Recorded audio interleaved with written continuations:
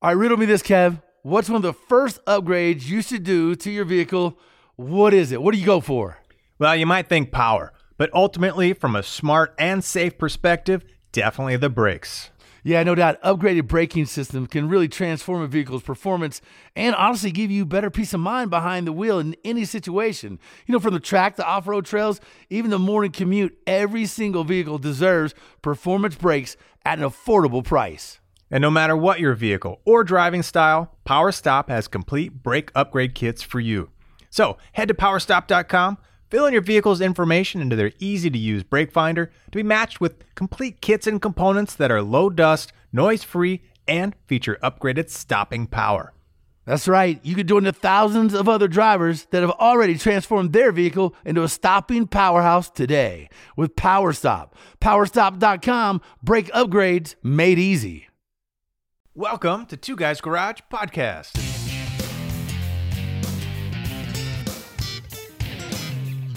It's Two Guys Garage Podcast. He is Kevin Bird. I am Willie B. And we are glad that you guys are here, man. Fired up about today's show. We have the man, the myth, the legend, Kyle Tucker from Detroit Speed.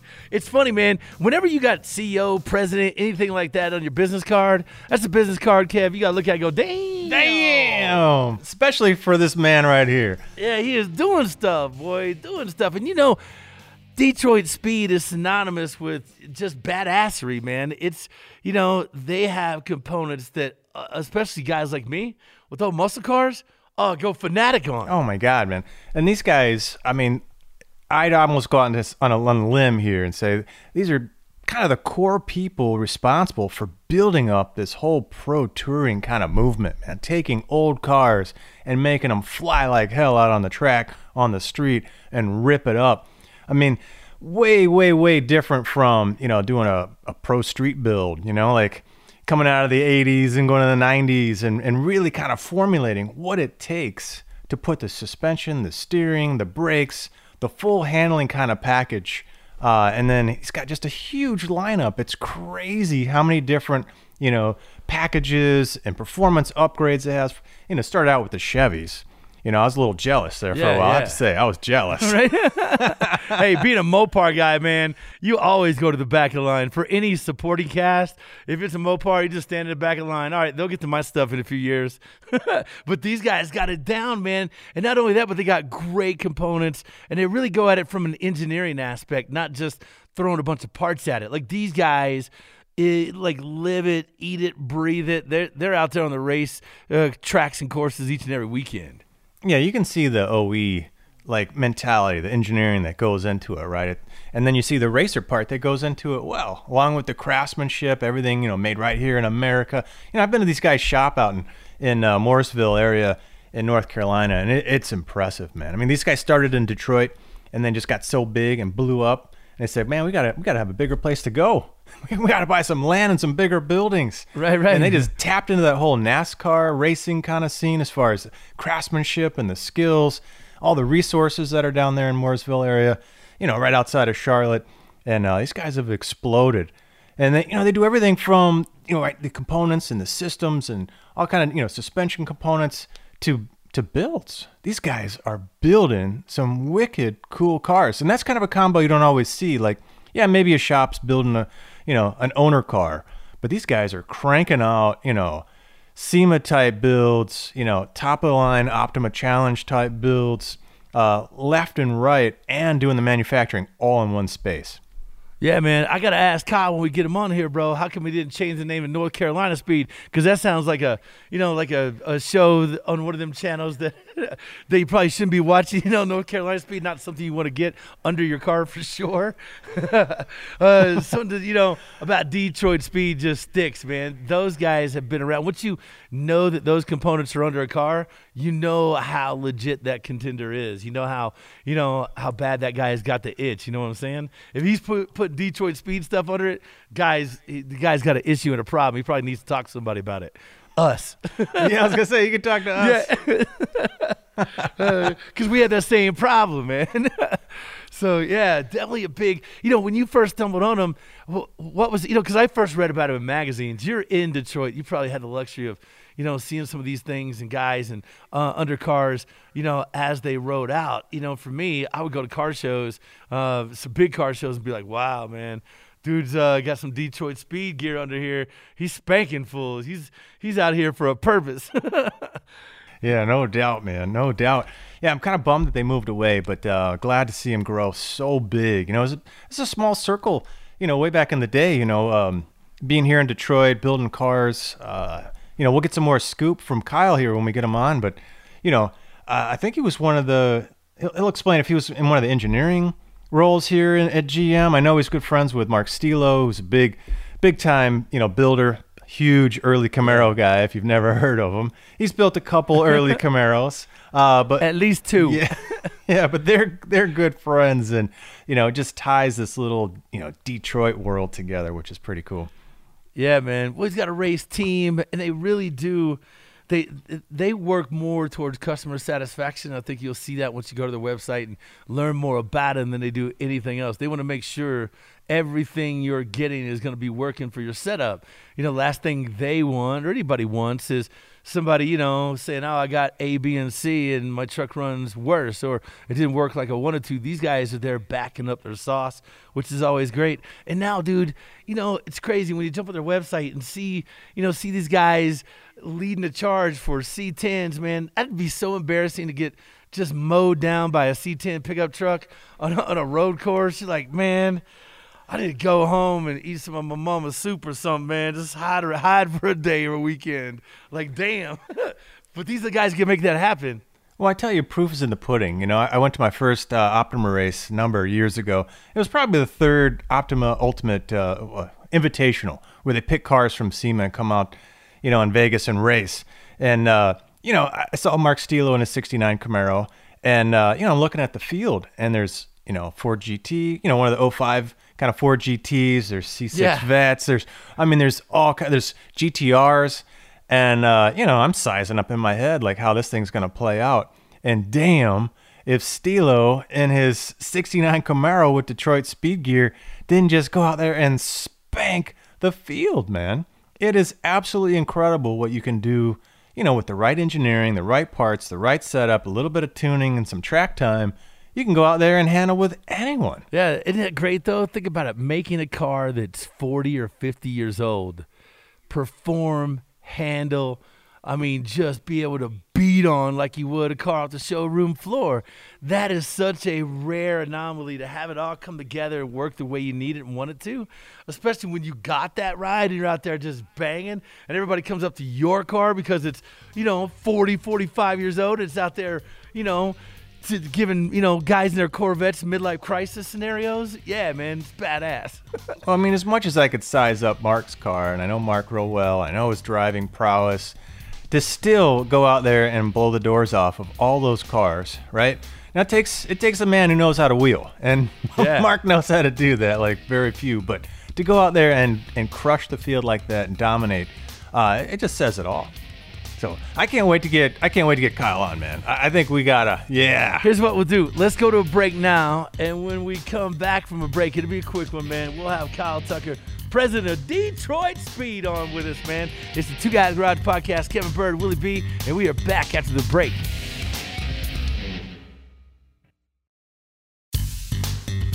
It's the Two Guys Garage Podcast. He is Kevin Bird. I am Willie B, and we got Kyle, the man Tucker, a man from Detroit Speed, on with us. Hey, Kyle. Hey, thanks for hitting us up on the podcast, bro. It's always great to talk to a throttle jockey like yourself, my friend. It's great to have you on. Hey, guys. Yeah, thank you. Appreciate being on and looking forward to this. So you guys have a good time and talk good cars, and I like to be a part of it. So I'm looking forward to going. Well, join the crew, man. Join the crew. Yeah, man. Tell us a little bit about how you started Detroit Speed. How did it all come together, man? That's always fascinating to me because at some point you were a guy in high school. You had a car. We all three of us rode through malls, rode through, grocery store parking lots, hitting a lick, going, I got the baddest ride in the house. We all did that, or I expect us, we did that. So what was it for you that put you over the top, that made you go, there's a hole that I could fill here and make a career out of something I'm stupid passionate about? Yeah, like like all gearheads, we're like, I started at a very young age, just loving cars. My dad was a car guy, he had hot rods, and grew up in that era. And I grew up on a farm. So I learned how to break things, and I had to learn how to fix things. So I had that passion, and just wanted to be a fabricator, and always wanted to work with my hands. And I started racing at a young age, go-karts and on the late models, and even dirt track midgets and things like that. So the more I raced, the more I wanted to know how cars worked. And the more I raced, the more I knew, hey, just in case, I probably needed a backup plan. So got into engineering school. I was racing, and again, in the pursuit to learn how to set a car up to have that advantage to drive better and race better.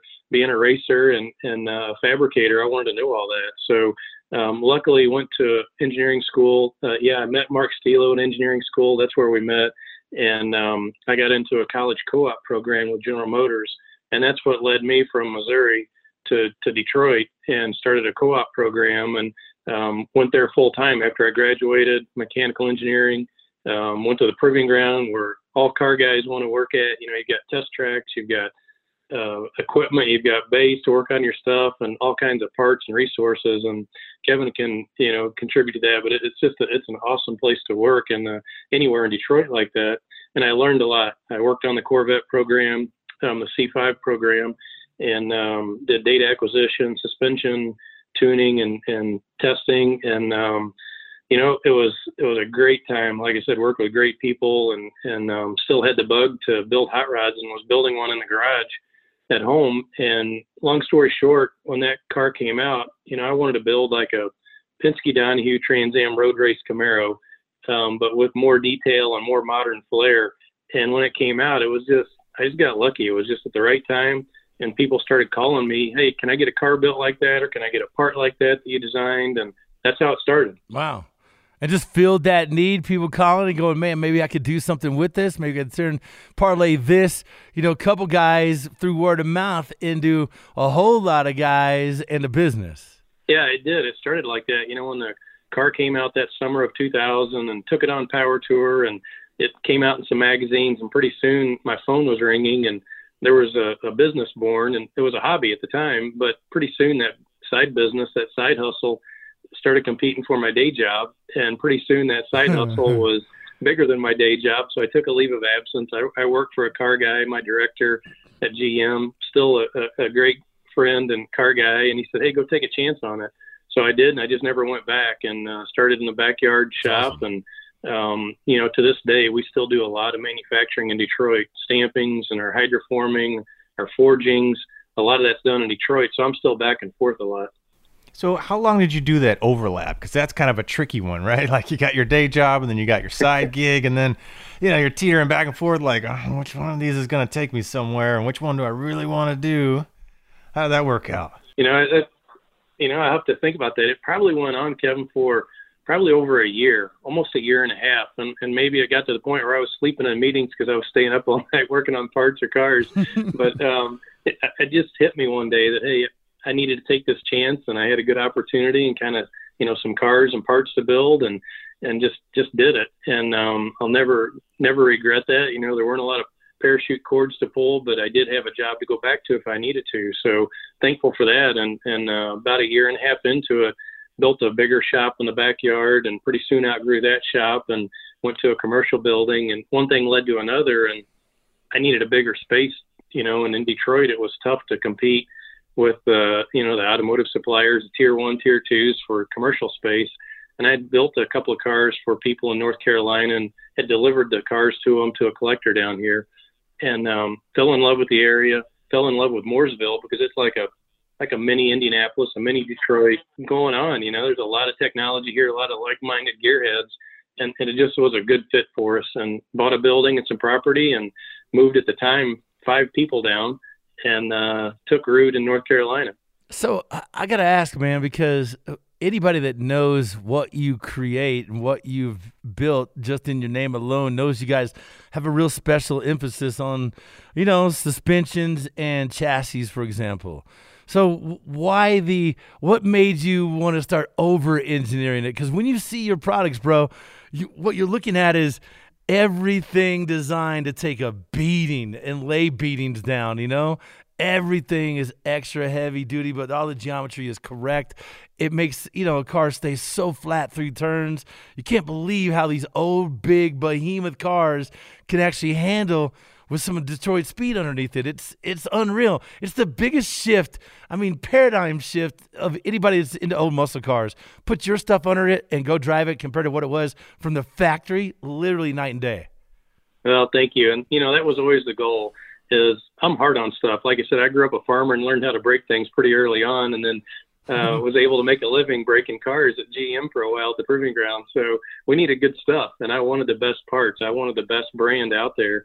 When it came to, our niche was suspension, ride and handling, and, components to put that modern suspension under an older car and go out and raise some eyebrows. And that's kind of been our recipe is design. It starts from the engineering standpoint. There's so many companies in the aftermarket. There's lots of options out there. Everybody knows that. Good options. There's good competitors out there for us and keeps us honest. But our deal has always been, it starts from engineering, and it's the real deal. I've always wanted it to be the real deal. We start from the geometry, stock geometry, what we have to work with, put our twist on it because we know what works. We're always chasing current tires. Tires are what lead us in the aftermarket of what we can and can't do with suspension and shocks and springs and bars and geometry. So it's always been like that. We've always pushed, I think, the envelope for manufacturing technology because I spent that time in Detroit and knew, the technology that we could use for that. So what are your top secrets? What do you put in as your special sauce that you think really kind of gets you guys above and beyond the competition, right? Because when somebody's going up against your gear under somebody's car, they're probably going to lose. So what are the things that you really pay attention to? You're probably going to lose. Yeah. I hate to put this on you, but you're going to lose, bro. You're going to lose. What are those details, right? What makes you the winner? Well, I appreciate that. And, I think the special sauce, if anything, is just we sweat the details. And engineering side alone, we have our own recipe. We know what works on the geometry, and we work closely with the tire manufacturers so we understand how far we can push that. And, hey, you always want a good driver behind the wheel, too, so that makes us look good when we can pull that off. Yeah, for sure, man. Talk a little bit about your hydroform subframes. A lot of people, may be interested to see how, your subframes are vastly different than most subframes when you go pulling up, subframes, be it for a Camaro, a Firebird, a Nova, even Mopars. They're drastically different than what you see elsewhere and from other manufacturers. Yeah, no, there is. And that's still a great product for us, the one that we can hang our head on, and a bunch of cars out there that have that hydroform subframe under it. And I look back, and how we started on that was how could we sell that our geometry and our suspension work better than a competitor that had already been doing it or more to come. And, I knew that our geometry would work. We'd built prototypes and cobbled up parts and ran them under cars with thousands of miles and thousands of laps on that hydroform subframe before we invested in the tooling. But the reason I wanted to do that was I wanted to be different. I wanted to build it just no compromises. This is how you should do it, because there's compromises when you bend rectangular tubing, right? You get a thick side, you get a thin side. When you weld tubing, you get heat affected zones. So with hydroform tubing, GM did it for a reason, right? It's not the cheapest way to do it, but they did it because it's the best way to build a frame. It's uniform wall thickness. It's easy to change cross sections. It's hard to do though. And in the aftermarket, I think we're still probably the only ones to do a hydroform product in the aftermarket, especially the scale within the size of a subframe. And I guess if anything, I wasn't a business guy, right? I was an engineer. I wanted to make the best stuff. And I think if any businessman came into the businessman or businesswoman come into the aftermarket, think, hey, I'm going to do hydroforming for an aftermarket part, they would be like, no, time out. You can't do that. You'll never pull it off. And we just did. That's the way I wanted to do it. Well, Bert, explain a little bit what hydroforming is, man. Go big. Show them the brain, bro. Dust it off.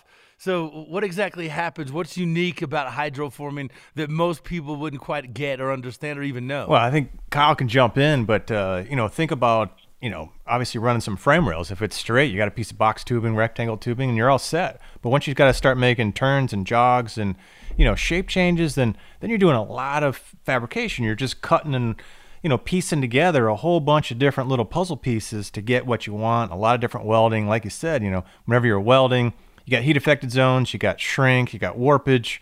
So yeah, if you can form shapes, with a single, let's say, cross-sectional tube and get it to move and bend and curve and get divots and pockets, using hydraulic pressure, which, I mean, Kyle, jump in with how big are these machines and how do they get it to shape and pop the thing back out again? I mean, I've never seen one actually get to form.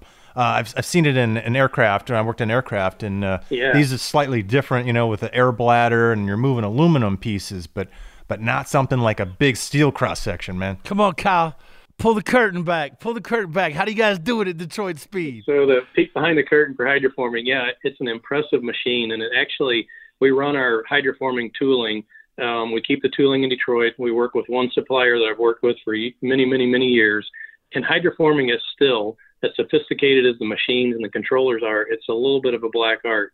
And what I mean by that is you have to start with, one, the right material. So we actually roll the tubing into a 4-inch round steel tube, 120 wall thickness. And we start with that. We put a couple of pre-bends in it, and then it goes in the die. And the die is made of Kirksite. So Kirksite is made for, in the OEs, mostly prototype type tooling, right? So it's low volume, but for the aftermarket, it's a great volume for us. So to give you the scale of how big the tooling is, just for one frame rail, upper and lower die weigh 55,000 pounds. So you think about that, that's a tractor trailer load full of Kirksite, right, for one rail. So anyway, we put that tube in a press called a Schuler press. It was designed in Germany, and there's a few of those in Detroit. And as the upper and lower dies close on the round tube that has a couple of pre-bends in it, there's 2 hydraulic cylinders that come into the end of the 4-inch round tube. And like Kevin said, there's hydraulic pressure that ramp up as the dies are closing, and all of a sudden you've got basically a water balloon with a steel tube that forms the net shape. And it's work hardened. It's cold, down at room temperature. It's very strong and very uniform. So it's an amazing process to see. Now, Kyle, here's what I'm going to have to do, man. I'm going to have to see this in person. And just watch it from my own eyes. So anytime you can set that up, man, I'm telling you, Bird, myself, we'll be there. We'll bring beer, whatever you need, food. We'll serve lunch. I can make ham and cheese sandwiches for people. I'm not afraid. We need to see that process to actually take place, man. And speaking of taking place, we got to, have a break to take place right now. But when we come back, Kyle, you got to tell us what you guys got in 2020. I have some buddies with I hate to say it, I call them Mustangs because they're everywhere. And, everybody, I grew up racing these freaking Mustangs every weekend, every Wednesday, every Friday in Club Clash.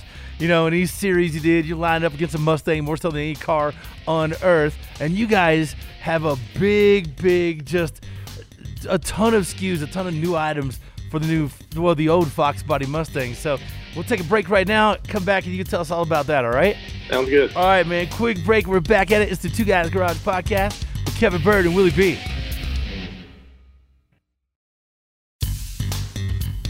It's the Two Guys Garage Podcast. He is Kevin Bird. I am Willie B. And we have Kyle Tucker, the man. It says president, it says CEO, it says mad boss in charge on his business card from Detroit Speed. And before the break, Kyle, I was asking you, man, I jump on your website and I see big things coming for all these Fox Bodies. And it's a love-hate relationship with Fox Bodies and me, just because I've lined up against so many of them. I've been beaten by a few of them for sure. Oh, and, man, for sure. I see these cars everywhere, man. You calm down, Bird. You calm down. But, when you guys are going to be making components for, a car that was built by the hundreds of thousands between 1979 and 1993, there's millions of these, and I feel like every person that owns one wants to make them go fast. So we talk about a market, man, God, you guys are going to blow up with this. So what do you got for them? Yeah, no, thank you. We're super excited about it. Gearhead growing up in the 80s and 90s, you either had a third-gen IROC Camaro or a Fox Body Mustang lining people up, through the week to race on the weekends, right? So we've stepped into third-gen Camaros and covered a lot of that. So Fox Body's next. And yeah, we've got some cool stuff coming. There's, a good amount of parts out there for them, but our style has always been that autocross road race, Punisher type parts that we want. And we've got some good ideas. So first of all coming is we've got a mini tub coming right out of Detroit. In fact, they're stamping those this week and getting some of those done. So we'll have mini tubs coming for the Fox Body Mustang. We'll have a new rear suspension, some really cool subframe connectors that are going to all come out really soon. And then we'll be diving into the front suspension. We've got some tricks up our sleeve there by the end of the year. Oh, it's going to be huge. Like you said, man, it's such a giant market. And there's so many guys that have nostalgia for those cars, you know? Maybe a few that have some hate or, you know, some disgruntledness going on. I won't mention any names, but... No, I love him. It's a love-hate relationship, man. It's a love-hate. I love to see him out there, but I sure love beating him. I just don't like getting beat by him. And they always make a great platform. Kyle, you got to admit that those cars are, man, every time you get somebody in the opposing lane in one of those cars, then you know they got a little money and a little time at it. You know that car is going to, you know, it's going to work well. Whether it's straight line, whether it's autocross, whether it's road course, those cars get down. No, you know, you're right, Will. They do. You know, that's a car to be reckoned with. It always is something that you never know. When you hear it coming up and pounding the ground, you know, you've got to take it serious. And I've been beat by plenty of those too. They're for real. Yeah, man. I'm telling you, they're everywhere, and they're always pissed off. Well, now you got a reason to be scared, because now it's got, you know, Fox body with some Detroit speed underneath of it, you know. And now you start throwing some coyotes in there, and whoo-wee, man. I can see the sweat beads. I can see the sweat beads forming on your forehead right now. No, man, that's happy perspiration right there. I'm all about it. I don't mind them cars being in the opposite lane. Hey, Kyle, answer this, man, because, you know, again, jumping on your website, you know, have you seen the movie Ford versus Ferrari? Oh yeah, definitely. So when he takes Henry Ford, the Deuce, number 2, for the ride, right? Carroll Shelby, Matt Damon takes him for the ride and makes him like laugh and cry at the same time. I put money on it that there's been a couple guys, be it customers, clients, or people that you put in the car that you guys have built at Detroit Speed, and they damn near had the same reaction, man. What was the very first one? What was the build where you I don't know, made somebody either tears of joy or them crying from being scared? You know, we've gotten a lot of rides over the years, you know, whether it's autocross or some track days or road courses, and it's a great way for us to show what our parts can do, the capacity of the cars, especially on the road course, you know, because you've got the speed factor and the G's and everything going on, and to us, it's what we grew up doing, you know, and it's our comfort zone. Your heart rate goes down, you get in that happy space, and you're just making laps, and sometimes you forget that, hey, a 60s or a 70s muscle car, it shouldn't pass a GT3 on a road race track, but when we do, it gets some attention. So we've done that, and you know, I think probably the one that comes to memory, and there were several people there that day. It was down at an Optima event in Daytona, and I'd not been to Daytona to race the infield road course, and you know, the tri-oval down there. And we took I had the 70 Camaro down there, and in some of the entry laps, they encouraged everybody, no matter how much you've raced before, your racing experience, they wanted one of the local track guys to go with you, just as a lap to kind of show you the groove, because of the speeds get so fast. And they knew that our cars packed a lot of tire and they packed a lot of motor coming from Optima series, that they wanted, you know, everybody to have a few training laps with people. So I'm like, hey, I'm down with that. I'm always open to learn. And I got a guy probably in his 50s, and he'd been one of those guys that done track days, SCCA, NASA, all kinds of events down at Daytona just for years. So we get him strapped in, and I'm just kind of talking on the low speed lap, what he's used to, what he's raced, and he was telling me the line. And as we come by the second time on a flying run, he starts to get quiet. And I'm kind of working the course and remembering what he told me, and we get up on the tri-oval and we start grabbing gears, and pretty soon he was like waving his hands. He's like, nope, I'm out. And that was probably the biggest thing for me. It was like, hey, this dude was for real. He's showing me what to do, and I'm just getting up to speed, and he wants out of the car. So it was kind of the joke of the weekend that, you know, an old muscle car, you know, something louder than what he's used to. The speeds are faster, the torque, the tire, the grip, all that was just information overload all of a sudden. Well, I tell you, you know, you're packing 800-900 horsepower or more in some of these cars. The amount of tire, even though they're 200 tread rating, the amount of grip that these things are laying down. I mean, it is a mental change for anybody who's got, you know, a certain amount of experience in, let's say, an older race car or a spec series where, you know, you're limited on certain, you know, factors to go into the performance. Some of these street cars will outdo, you know, most of these race cars. So, yeah, it's a total upside down, you know? I can just imagine that old cat just hitting that imaginary brake, because when I put somebody on a road course, they got that imaginary brake in the passenger seat there. They keep hitting it. I'm like, there's no brake over there. I can see you doing that. Stop it. Yeah, he had some dents in his floorboards over there. It's like, there's no brake. What are you doing? We've all got those proud moments. You know, when you grab that second to third shift and somebody starts looking for armrest and something to grab onto, that's a proud moment. Yeah.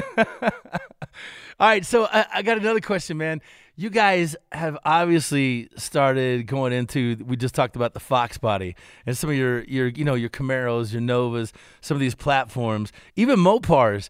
Are you the guy behind the brand that pushes all these SKUs, all these numbers? Because, for guys like me, take me for example, I have, a couple Chevys, but I really more of the Mopar guy. And to know that you guys are creating ways for us Mopar guys to go bang corners, I'm telling you, that is so surprising, number one. And B, it's a rarity for guys like me that love, a 70 Dodge Charger or a 70 Challenger. Man, to know you guys are doing some of this stuff, that's kind of unheard of in our realm, because 117-inch wheelbase, not something you want to take out on a road course. It's like, what's the land yacht doing here? But you guys make it go fast. No, we have, and a lot of that starts from, I still go to a lot of shows. The company goes to a lot of shows and race events and different weekends, and you have to be a good listener. You want to be a good observer and see what people are driving, what they want to drive, what they want to build, listen to what they want to build, what parts they're looking for, and Mopar comes up more and more. And we really noticed the interest on that when we built, a good customer of ours, a 70 Charger here recently, and got some ideas of what wasn't available, what we could do, and now we're building another one in the shop. And that's where a lot of our product line comes from, is we'll build a car in the project shop for a customer, and we'll see what's not available in the aftermarket, and that leads us to, hey, there's some voids in the market that we could come up with our ideas, and that's how a product line starts a lot of times. Yeah, speaking of builds, man, what do you got in your shop right now that's like super hot coming out? Yeah, so we're super excited this year. We've got a really cool 65 Buick Riviera that's going to be Detroit speed style. It looks very eloquent, very detailed, very luxurious, but it's packing a punch underneath and under the hood, and super excited about that car. We've worked on it now for a couple of years, just came through paint, and we'll be going through assembly soon. So that's a exciting project for us. And on the extreme of that, we're building I can't talk a lot about it, but we're building a old Toyota FJ cruiser, a 66 FJ four-door cruiser. So excited about that. What? No. Is this going to be an off-road or street only or a trackable, or what kind of path is this one going on? An FJ. Wow, that's out of style for you guys. That's different. It is. It's extremely different. It's neat because it's a super big challenge for us to use a late model chassis and running gear out of a Lexus. Is about all I can tell you to make everything work. So it's going to be a cruiser, but it's going to be more of if you took it to the dunes in Glamis, you're going to be like the coolest dude there. No way. And hey, Kyle used the word neat, Kevin. Just let's mark this day down. Kyle used the word neat to describe it. I bet that's not going to be a descriptive adjective on your website. I'm just saying neat. What it's going to be is awesome, though. When you come up with these crazy ideas, like, a Riviera or something like that, how do the guys in your shop, are they still excited about, every Camaro that runs through and every Riviera? Or there's things that get them out of control, excited, like those guys? Because you got a big staff now, man. They got to get pretty revved up for something as weird as that. We do. We've got some great guys that have been with me a long time in the project shop. In fact, my very first employee, Paul, that started with me in the backyard, he also came from GM. He's still with me. And as we get into these project builds, it's really an open forum because they're all gearheads, they're all car guys, ton of experience, ton of talent on that team. And it just kind of flows. And the customers that we have in the shop, we're very fortunate to let us kind of get to do our thing. It doesn't mean it's an open checkbook, but they let us do our thing and put our influence into it. Each of our guys on that project team bring a certain area and a certain style, and it's neat to see it evolve. Man, so how many cars do you have in your shop at any one time these days? How big has it gotten? Yeah, so the Project Build Shop, we do everything there except for interior. We sub out the interior, but we'll have 10 to 11 projects going in the project shop at once, and everyone is moving. It's not like one sitting. So everything's moving forward on 10 or 11 shop builds. Man, I got a lot of friends with 10 or 11 cars in their shop, and they're all dusty. They have 10 or 11 cars moving through a shop. I mean, that is grooving. Yeah, that's got me all jelly. I'm almost mad at you, Kyle. All right, look, man, before we go, tell everybody how to see your stuff, man, because we talked about it. You guys have an amazing website, so you can check it out there. Where are you socially? Give us the rundown, so in case people are listening, man, they could jot it down and find more details on anything that sounds exciting to them. Absolutely, yeah. Go to our website, DetroitSpeed.com. It's updated all the time with new videos, new build photos. Every Friday at noon, we post project build photo updates. All of our products are on there with video installs and a lot of things going on. Socially, you can find us on Instagram at Detroit Speed. Of course, Facebook. We're building our YouTube channel, so I'd want you to go to YouTube and see all of our new videos we're pumping out there too. So a lot of neat things going on, and we're not sitting idle during this time. We're still all getting after it. My man, hell yeah, just glad to hear, dude. All right. Look, man, I straight man kiss you right there, bro. Thanks for doing it. Appreciate you guys at Detroit Speed, man. So let's call this one a wrap.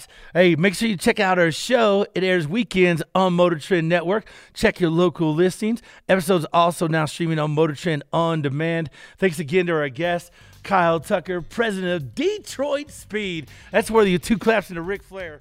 Woo! Right there, man. My man Kevin Bird. I'm Willie B. God, dude, Kev, I'm telling you, that's the goods right there. That's the Go Fast goods. That's right. I'm wooing right back at you. Yeah, man. Woo! All right, and don't forget to check out our website, twoguysgarage.com. We got lots of great content down there. And share your thoughts with us on social. We're on Facebook, Instagram, and Twitter at 2guysgarage. 2 Guys Garage Podcast is a copyright 2020. Brenton Productions Incorporated. All rights reserved. So get your own Kool-Aid. We'll see you on the next 2 Guys Garage Podcast. Detroit Speed rocks. Oh, I'll see you, fellas. 2 Guys Garage Podcast is a production of Brenton Productions. For more episodes, visit iHeartRadio, Apple Podcasts, Google Podcasts, Stitcher, Spotify, or wherever you listen to your favorite shows.